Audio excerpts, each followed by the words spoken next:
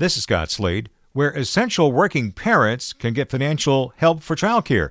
And why do you haven't been asked to sign up for pre-K yet in the state of Georgia?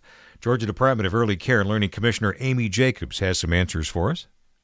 First of all, I asked the question a while back, and it's been a while since we checked in with you on this. And, you know, the child care availability in Georgia that will be key to getting more people back to work. Do you have a feel for how many centers are actually still open and able to provide services?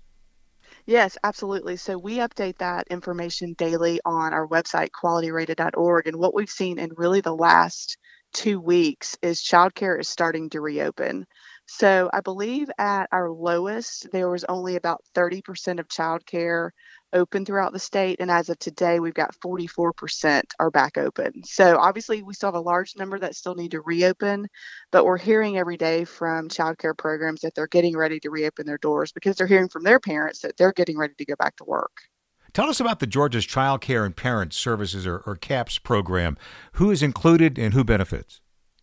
Yeah, so our CAPS program is our subsidy program. You know, that's everyone's eligible if they're low income and meet some certain requirements. What we did recently, though, was we expanded and added an additional group that would be eligible. So these are our essential workforce priority group is what we call it.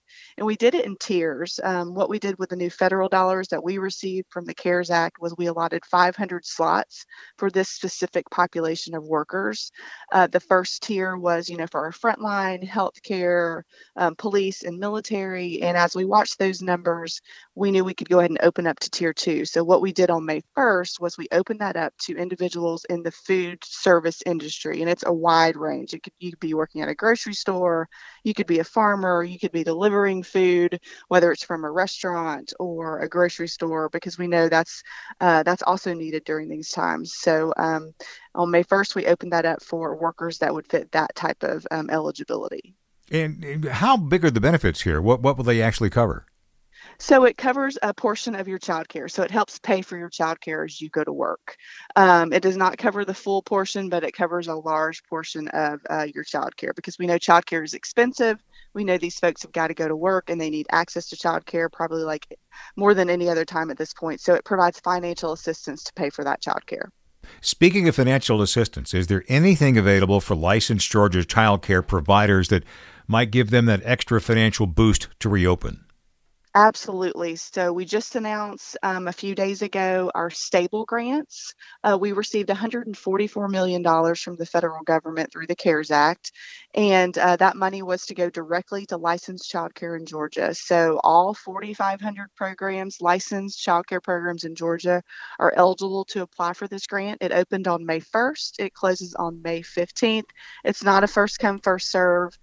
Everyone is eligible. They just submit an application. The amount of money they received is based on the enrollment that they have. And so the methodology is the same, but we pay a per child amount based on their enrollment. And so far, we've received about 2,400 applications. So that's well over 50% of licensed childcare. And they've applied for $26 million. So this is still open until May 15th. And we want all licensed childcare to benefit from this. You know, we know what a struggle it is when they had to close their business, or even if they remained open, we know their enrollments were a lot lower. And so, you know, many of them are struggling financially. And like you mentioned, we're going to need childcare more than ever as our economy starts to reopen and as parents go back to work. Without that access to childcare, there's going to be an issue with folks getting to work every day.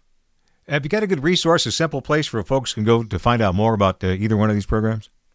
Absolutely. So for the stable grants for licensed childcare, a lot of information on our website at decal.ga.gov.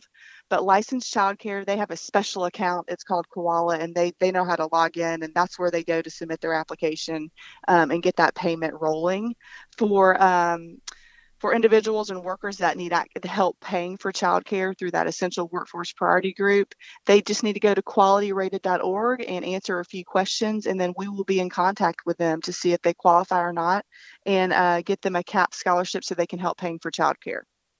And you all have a lot to do with the pre-K program in Georgia as well, Commissioner. What are you telling parents now who have questions about should they even be in the process of signing up for next year?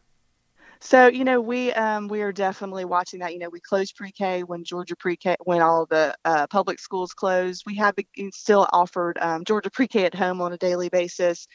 We will be getting out that information to parents after the budget is signed, to be completely honest with you.